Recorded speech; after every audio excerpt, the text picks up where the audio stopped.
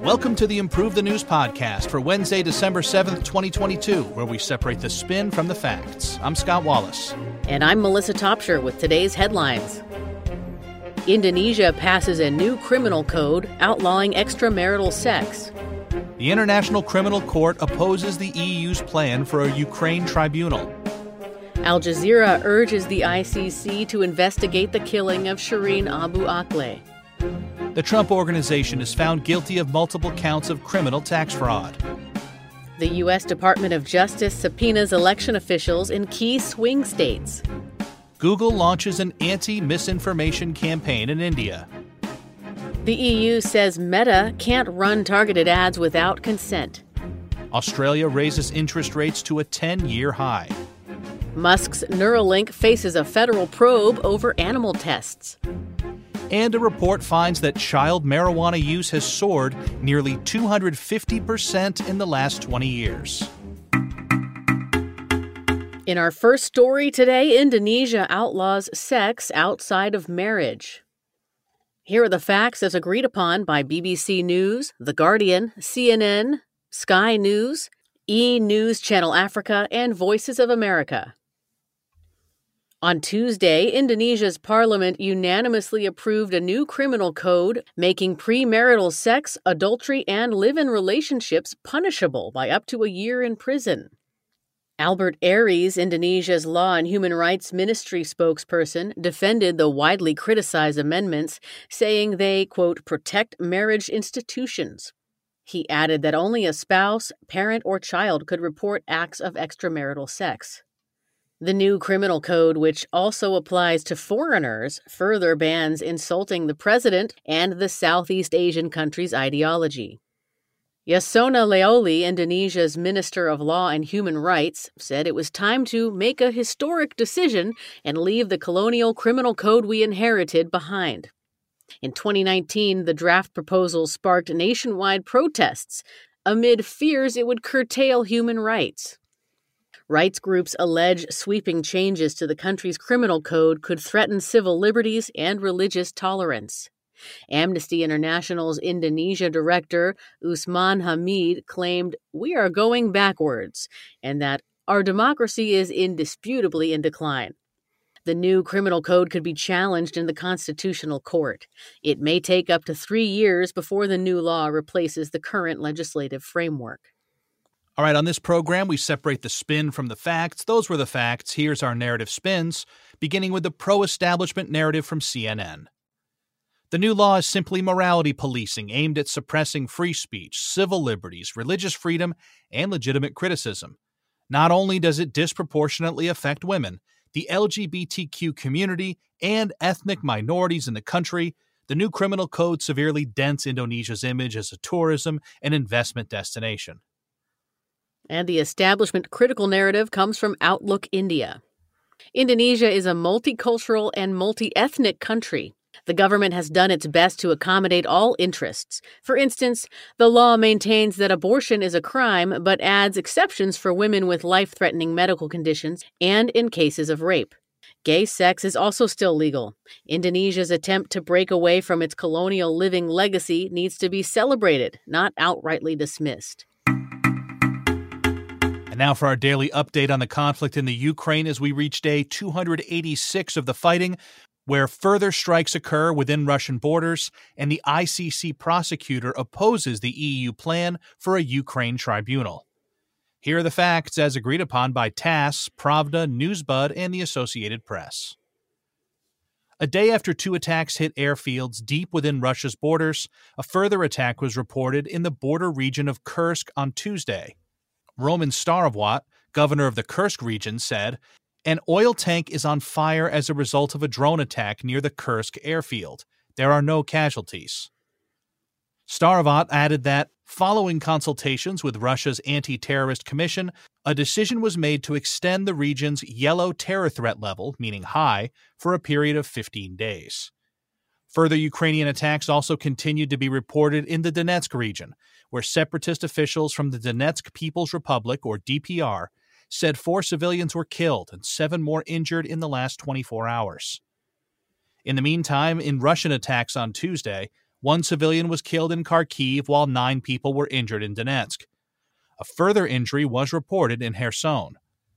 Attacks were also recorded in the regions of Sumy, Dnipropetrovsk, and Zaporizhia, with no reports of civilian casualties at this stage.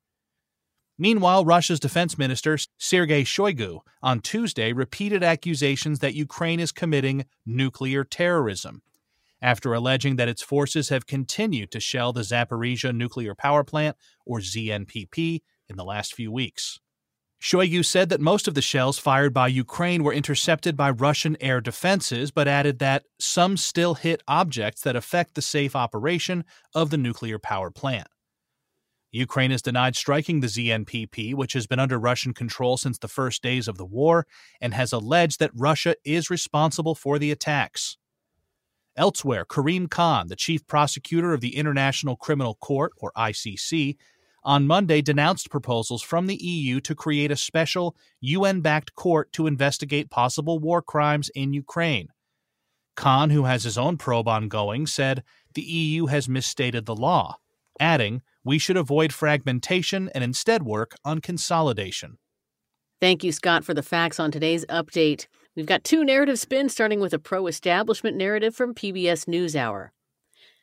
This invasion is an egregious violation of international law. Putin's ultimate aim is to restore the Soviet Empire, even if it takes massive bloodshed and false pretexts, such as calling the 2014 Ukrainian Revolution after an election a coup. This unprovoked attack is the latest chapter in Putin's Orwellian attempt to rewrite history. And the pro-Russia narrative comes from the National Security Archive. NATO and the U.S. have ignored Russia's security concerns by breaking its promise not to expand eastward in return for German reunification. These concerns are legitimate, and taking them seriously would have avoided the Ukraine tragedy. We've got our first nerd narrative of the day from our friends at the Metaculus prediction community, saying there's a 12% chance that there will be a serious radiation incident at any nuclear plant in Ukraine by 2024.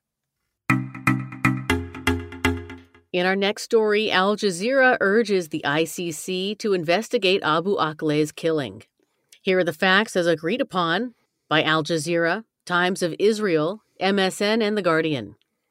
On Tuesday, the Qatar-based Al Jazeera media network submitted a formal request to the International Criminal Court, or ICC, to investigate and prosecute those responsible for the death of journalist Shireen Abu Akleh. Abu Akleh, a Palestinian-American who worked for Al Jazeera for 25 years, was killed on May 11th after covering a raid at a refugee camp in Jenin in the West Bank. She was shot in the head while wearing a helmet and a bulletproof vest marked Press.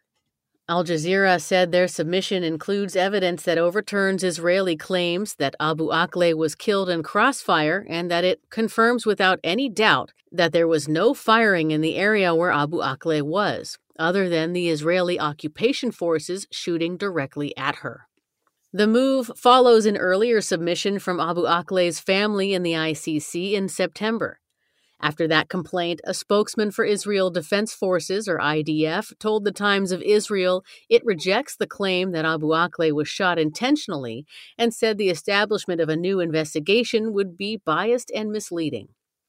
Meanwhile, following Tuesday's application of the court, Israeli Prime Minister Yair Lapid said, "No one will interrogate IDF soldiers, and no one will preach to us about morals of combat, certainly not the Al Jazeera network." It follows similar statements from Israeli Defense Minister Benny Gantz, who asserted the country won't cooperate with external investigations after the U.S.'s FBI said it was also opening a probe last month. Thanks for those facts, Melissa. We have a pro-Palestine spin on this story coming from Al Jazeera. Abu Akleh was intentionally murdered by Israeli forces while carrying out her job as a journalist. There was no crossfire. She was clearly identified as a journalist, and other reporters at the scene said that they were shot at intentionally. The ICC must open an investigation and get justice for Abu Akleh's family. And the pro-Israel spin comes from the Jerusalem Post. While tragic, Abu Akleh's death wasn't deliberate, as was found by multiple investigations. The IDF's probe, which included the U.S., thoroughly investigated the incident in an unbiased way, regardless of what Israel haters have said. An ICC investigation's finding would be no different. I think it's interesting that the facts here kind of reset this story. This wasn't some up-and-coming no-name journalist. This was a 25-year, fairly prominent reporter for Al Jazeera viewers that they would recognize. This was like a big person that got killed here. It's not that it matters. It's still a life, but it's kind of a big deal. The facts do lay out that she was clearly marked as press. And can you imagine wearing a helmet and a bulletproof vest and still being shot in the head? I feel like if I need to wear a helmet and bulletproof vest that tells people not to shoot me, I am not going to go there. I don't. Yeah. Well, how will you become an investigative journalist, Scott? No, I won't. The Trump Organization is convicted on all counts in their tax fraud case. Here are the facts as agreed upon by NBC4 New York, the New York Post, CNBC, and the Washington Examiner. In a Manhattan court on Tuesday, the Trump Organization was convicted of tax crimes committed by two longtime executives, including conspiracy, scheme to defraud, criminal tax fraud, and falsifying business records. The company was convicted on a total of 17 counts, and though he wasn't personally a defendant in the tax evasion case involving compensation in the form of perks to its then CFO, Alan Weisselberg, and other executives since 2005, a prosecutor alleged that former President Trump knew exactly what was going on. Though company lawyers argued Weisselberg acted on his own, the 75-year-old former executive testified that Trump's children did nothing in 2017 after allegedly learning about the scheme. He even claimed that he received a $200,000 raise. The verdict came on the second day of deliberations and after 3 years of prosecutor investigations, with the organization now facing upwards of a $1.6 million punishment. The two organization subsidiaries on trial were the Trump Corporation and the Trump Payroll Corporation, both of which were found guilty of providing illegal kickbacks to Weisselberg. The verdict doesn't end Trump's battle with the Manhattan District Attorney, with Democrat District Attorney Alvin Bragg having previously said that a related investigation is active and ongoing. That case involves whether Trump misled banks and others about the value of his real estate holdings, golf courses, and other assets. Thank you, Scott, for the facts on this highly political story. We'll begin with a pro-Trump narrative from the Washington Examiner. This case was just another attempt to undermine Trump and his organization with frivolous lawsuits. Weisselberg had already pleaded guilty and is the clear culprit behind the alleged scheme. Yet the former president's opposition is quick to use this as a weapon against him. Democrats seemingly won't stop until they've bled Trump dry via legal warfare. And we have a Democratic narrative from Rolling Stone magazine. Attempts to separate Trump from the fraud committed by his company are naive. While the former president may not have been on trial in this particular case, there's no doubt that the businessman was fully aware of Weisselberg's and the rest of the company's doings. The defense had a losing case from the start. And there's a nerd narrative on this story saying there's a 36% chance that any U.S. court will rule that Donald J. Trump is disqualified from holding the presidency before January 2025. That's according to the Metaculus prediction community. I wonder if Trump's disappointed that the city of New York seems to revile him as much or more than any other place when that's really it's where he's from, it's where he made his bones, it's where he became famous. He's a big, that's where he had his greatest success. Maybe he's gotten over it. Like it's that point in a relationship where you've had the breakup. He already got on TV saying he wanted a hug from New York, and he's kind of moved past that in the last couple of years. So he's experiencing healthy growth. It's a healthy breakup. They're like him in New York City can like kind of share custody. Oh, I don't think so. And all that. No, okay. The January 6th special counsel subpoenas the swing states. Here are the facts as agreed upon by the Washington Post, the Associated Press, and NewsBud. Special counsel Jack Smith has reportedly issued grand jury subpoenas to local officials in several key presidential swing states, Arizona, Michigan, Pennsylvania, and Wisconsin, for any communication with former President Donald Trump. his campaign, and a series of allies who allegedly aided his effort to overturn the 2020 election results. Smith's first known subpoenas were sent to officials in Milwaukee and Dane counties in Wisconsin, Wayne County, Michigan, Maricopa County, Arizona, and Allegheny County, Pennsylvania. The subpoenas reportedly mention many Trump associates, including Rudolph Giuliani, Bernard Kerik, Joe DeGenova, Kenneth Chesbro, and Sidney Powell. Smith was appointed last month by U.S. Attorney General Merrick Garland to oversee the Department of Justice's investigation into the Capitol riots of January 6, 2021, and the presence of classified documents at Trump's Mar-a-Lago residence, which were found during an FBI search in August.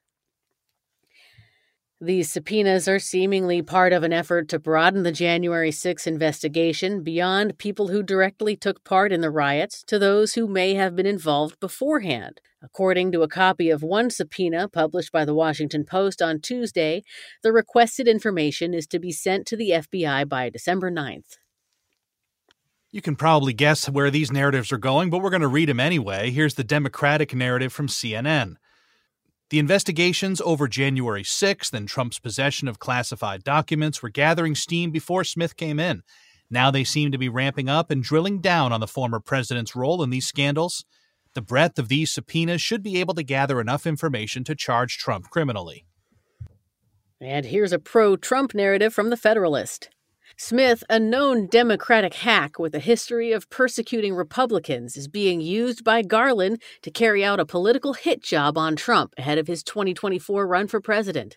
It's dangerous when an administration investigates its political opponents for exercising their right to free speech, which was all Trump did when he objected to the 2020 election results. Google launches an anti-misinformation campaign in India.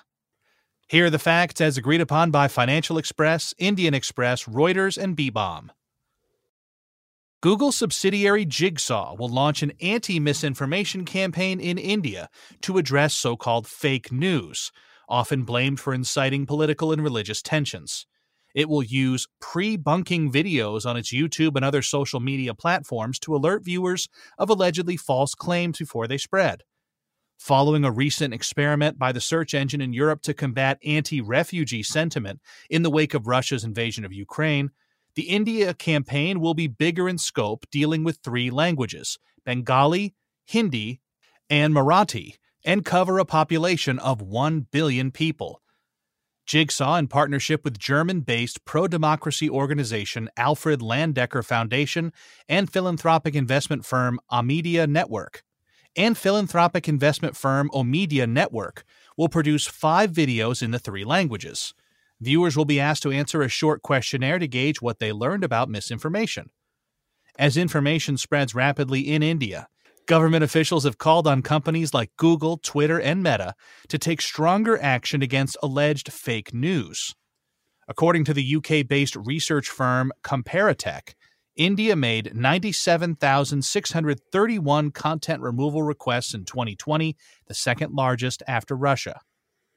In 2018, WhatsApp first limited the number of times a user could forward a message to 5, and later rolled out the forwarded many times feature to combat the spread of fake news and rumors in India, after false allegations about child abductors resulted in more than 12 mass beatings, with several killed. Company research suggests viewers are 5% more likely to identify misinformation after watching the videos, and Jigsaw's head of research and development, Beth Goldman, said the program will be focused on issues pertaining to the specific country. Results are to be published in summer 2023.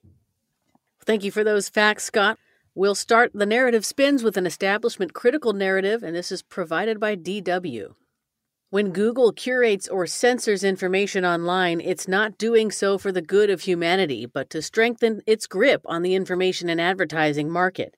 The citizens of every country need to stand up and call for government crackdowns on such abuses of power, while simultaneously propping up smaller tech companies that don't track what you say and to whom you say it. And the Antara Indonesian news agency brings us the pro-establishment narrative. As the leading global search engine, Google has a responsibility to work alongside each and every society it impacts. When radicalizing and hateful information spreads, national unity is at risk. which is why de-escalating programs like this are necessary. Diverse countries around the world are trying to bring people together in a time of fierce division, and big tech has the tools and duty to make a difference. It's an interesting story. It seems like 5% is not a very high number after all that work. 5% of people are more likely to identify misinformation. I guess in a country of 1 billion people, 5%'s bigger than you would think. I guess any percent of India is a lot. But yeah, it did seem disappointing. The story earlier about the Trump organization's penalty when they were going to have to pay $1.3 million penalty. It's like, that doesn't seem like that much. And this kind of feels the same way. 5%? All right. Yeah. We went in the right direction. Yeah, better. Yeah, better than people watch these video and 5% fewer people can use critical thinking. That would be worse. Right. Meta's targeted ad model will face EU restrictions. Here are the facts as agreed upon by Al Jazeera, CNET, The Wall Street Journal, and Euronews. EU privacy regulators on Monday reportedly ruled that Meta Platforms Incorporated, which includes Facebook and Instagram, can't require users to agree to personalize ads targeting their online activity. The ruling calls on Ireland's Data Protection Commission, Meta's EU regulator, to issue public orders and fines reflecting the decision. Meta can appeal the ruling, but if upheld, it would serve a blow to the company's lucrative advertising business. The news comes after Apple Inc. last year required iPhone app developers to have user consent to track data, resulting in Meta's 2021 revenue declining 8%. If implemented, the EU ruling would now require Meta to seek consent from users for targeted ads. The decision is linked to the EU's General Data Protection Regulation, or GDPR, which took effect in 2018 and requires Meta to provide a version of all apps that don't use personal data for ads, while allowing it to use non-personal data for ads or to ask users for consent. The GDPR requires companies to show contractual necessity, prohibiting them from requiring users to turn over personal data except when necessary for the business, such as a delivery app requiring your home address. Though a Meta spokesperson said the GDPR still allows for a range of legal bases under which data can be processed beyond consent or performance of a contract, this won't be the first time they've faced EU scrutiny, having received a Facebook-related fine of $275 million in November and a $400 million Instagram-related fine in September. Thanks for those facts, Melissa. Silver Push brings us Narrative A.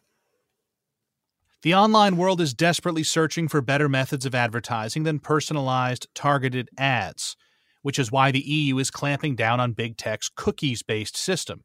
If Meta wants to place a running shoe ad on a marathon website, that's fine. But collecting and tracking our every click is immoral and should be abolished by laws like this. This is a move in the right direction for privacy protection. And Narrative B comes from the Center for Data Innovation. While this may seem like an altruistic effort on behalf of European social media users and against big tech, there's money being made on the other side too. Companies that rely on contextual advertising rather than targeted ads have spent millions of dollars lobbying the EU to pass this legislation. These companies are engaged in the same selfish lobbying they accuse big tech of doing. The main problem I have with buying stuff off of Facebook is that it takes forever to ship to you, I feel like. We're all used to Amazon's fast shipping. If you buy something from Facebook, it's always on a slow boat from China, I feel like. It is, and it's always the quality is leaves something to be desired. Yeah, yes. Yeah, dubious. Australia raises rates to a 10-year high. Here are the facts, as agreed upon by Reuters, CNBC, Al Jazeera, and the Reserve Bank of Australia. In its 8th hike in 8 months, the Royal Bank of Australia, or RBA, raised interest rates by a quarter point to a 10-year high of 3.1%, while doubling down on its stance that more hikes will be needed to slow inflation. According to RBA Governor Philip Lowe, the bank expects interest rates to continue rising, but added that the hikes are not on a preset course. At 6.9% over the year to October, Australia's inflation is well above the RBA's target, with Lowe in a press release saying he expects it to peak around 8% during the December quarter before declining next year. Factoring in all 7 rate hikes since May, the average monthly mortgage cost in Australia has reportedly increased by 1,000 Australian dollars, or 672 American dollars.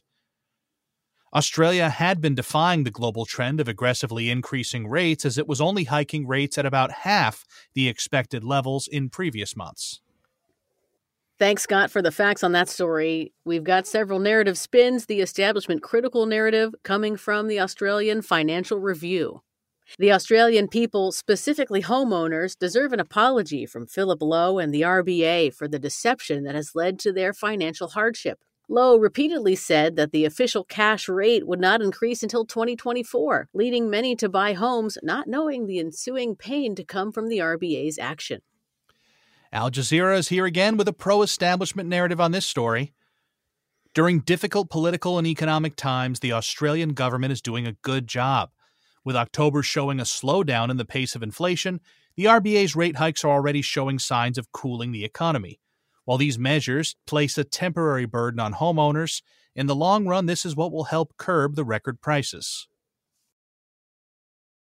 My hometown was the Kangaroos was our high school mascot, and the nature preserve that was in our town had a little wallaby, which is basically like a little junior-sized kangaroo. Right. And they would bring it to our pep rallies and like have it bounce around the gym floor, and everyone would, cheer. So it was always fun. That's really cool. Yeah, it was cool. But one day, this wallaby, so this miniature kangaroo, got loose, and it was just around town. And I don't know if you remember the old tropes about like kangaroos used to box, that was like in cartoons and things like that. Apparently, they're fighters. The bank downtown in the middle of town, someone was at the drive-thru, and this little wallaby jumped up and punched the guy at the bank drive-thru and then bounced away. And that was like in the newspaper. That's, man punched by kangaroo at bank drive-in. Is that for real? In our next story, Elon Musk's Neuralink is investigated over animal deaths. Here are the facts as agreed upon by Fox News, Reuters, the Daily Mail, Global News, and CNBC. Twitter CEO Elon Musk's brain implant tech firm Neuralink is reportedly under investigation by the U.S. Department of Agriculture over alleged violations of the Animal Welfare Act. According to a Reuters report, the USDA Inspector General opened the federal probe after current and former employees alleged that Musk's pressure to speed up research has caused needless suffering and deaths of about 1,500 animals since 2018. Reuters added that Musk's demands to rush animal testing after missing several deadlines allegedly resulted in botched experiments. Since failed tests have to be repeated, employees say more animals than necessary had to be tested and killed, including sheep, pigs, rats, mice, and monkeys. However, the total number of animal deaths doesn't necessarily indicate that Neuralink is violating regulations, and the company has passed all USDA inspections of its facilities according to regulatory filings. The investigation comes at a time Neuralink is hoping to start testing its coin-sized implants in human brains within 6 months. Musk insists Neuralink's devices could someday solve autism and schizophrenia, restore vision for the blind, and reinstate full-body functionality for paralyzed people. Thanks for those fascinating facts, Melissa. We have an establishment critical narrative on this story from The Guardian. This is a win for animal rights and a step in the right direction to holding Neuralink accountable for the long list of animal abuse allegations it faces, but the company must face the maximum penalty available per violation.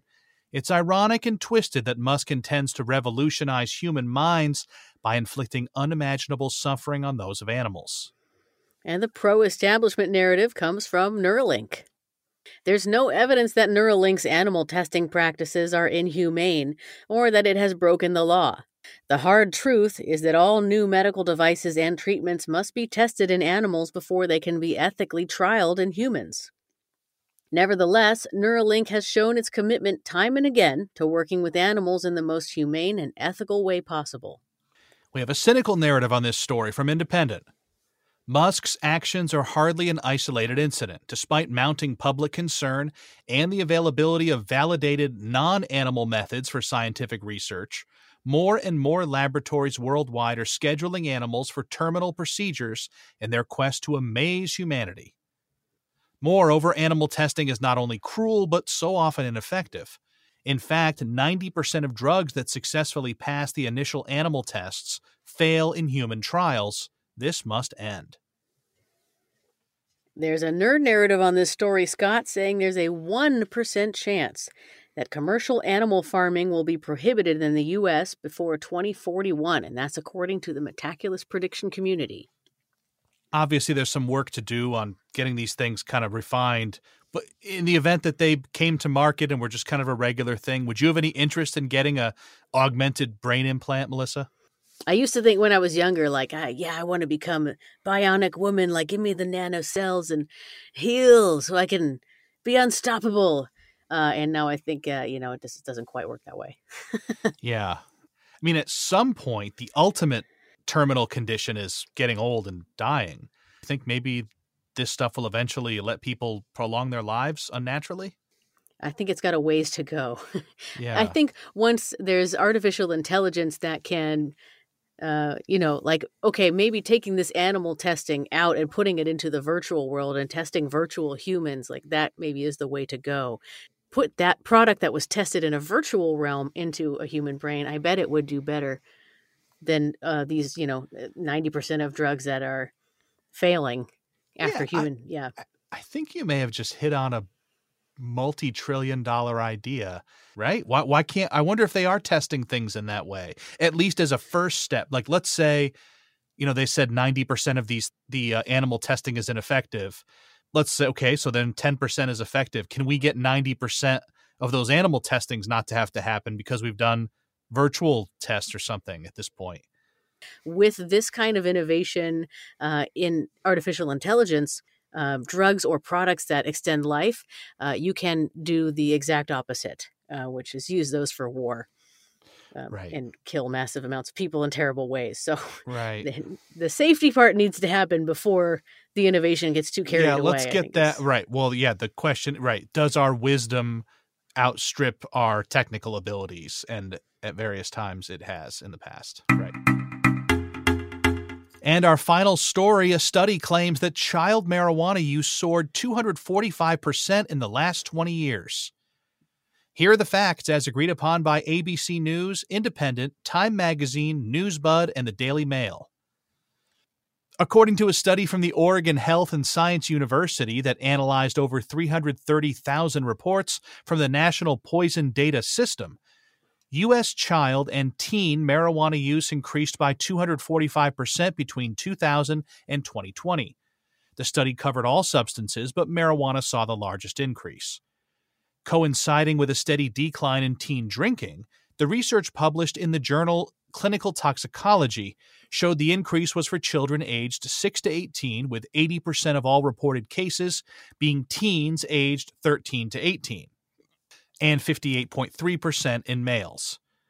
Cannabis cases rose 25% between 2010 and 2017, before jumping 40% between 2017 and 2020, with the study's lead author noting that it coincided with recreational marijuana legalization in Michigan, Illinois, Arizona, and 10 other states.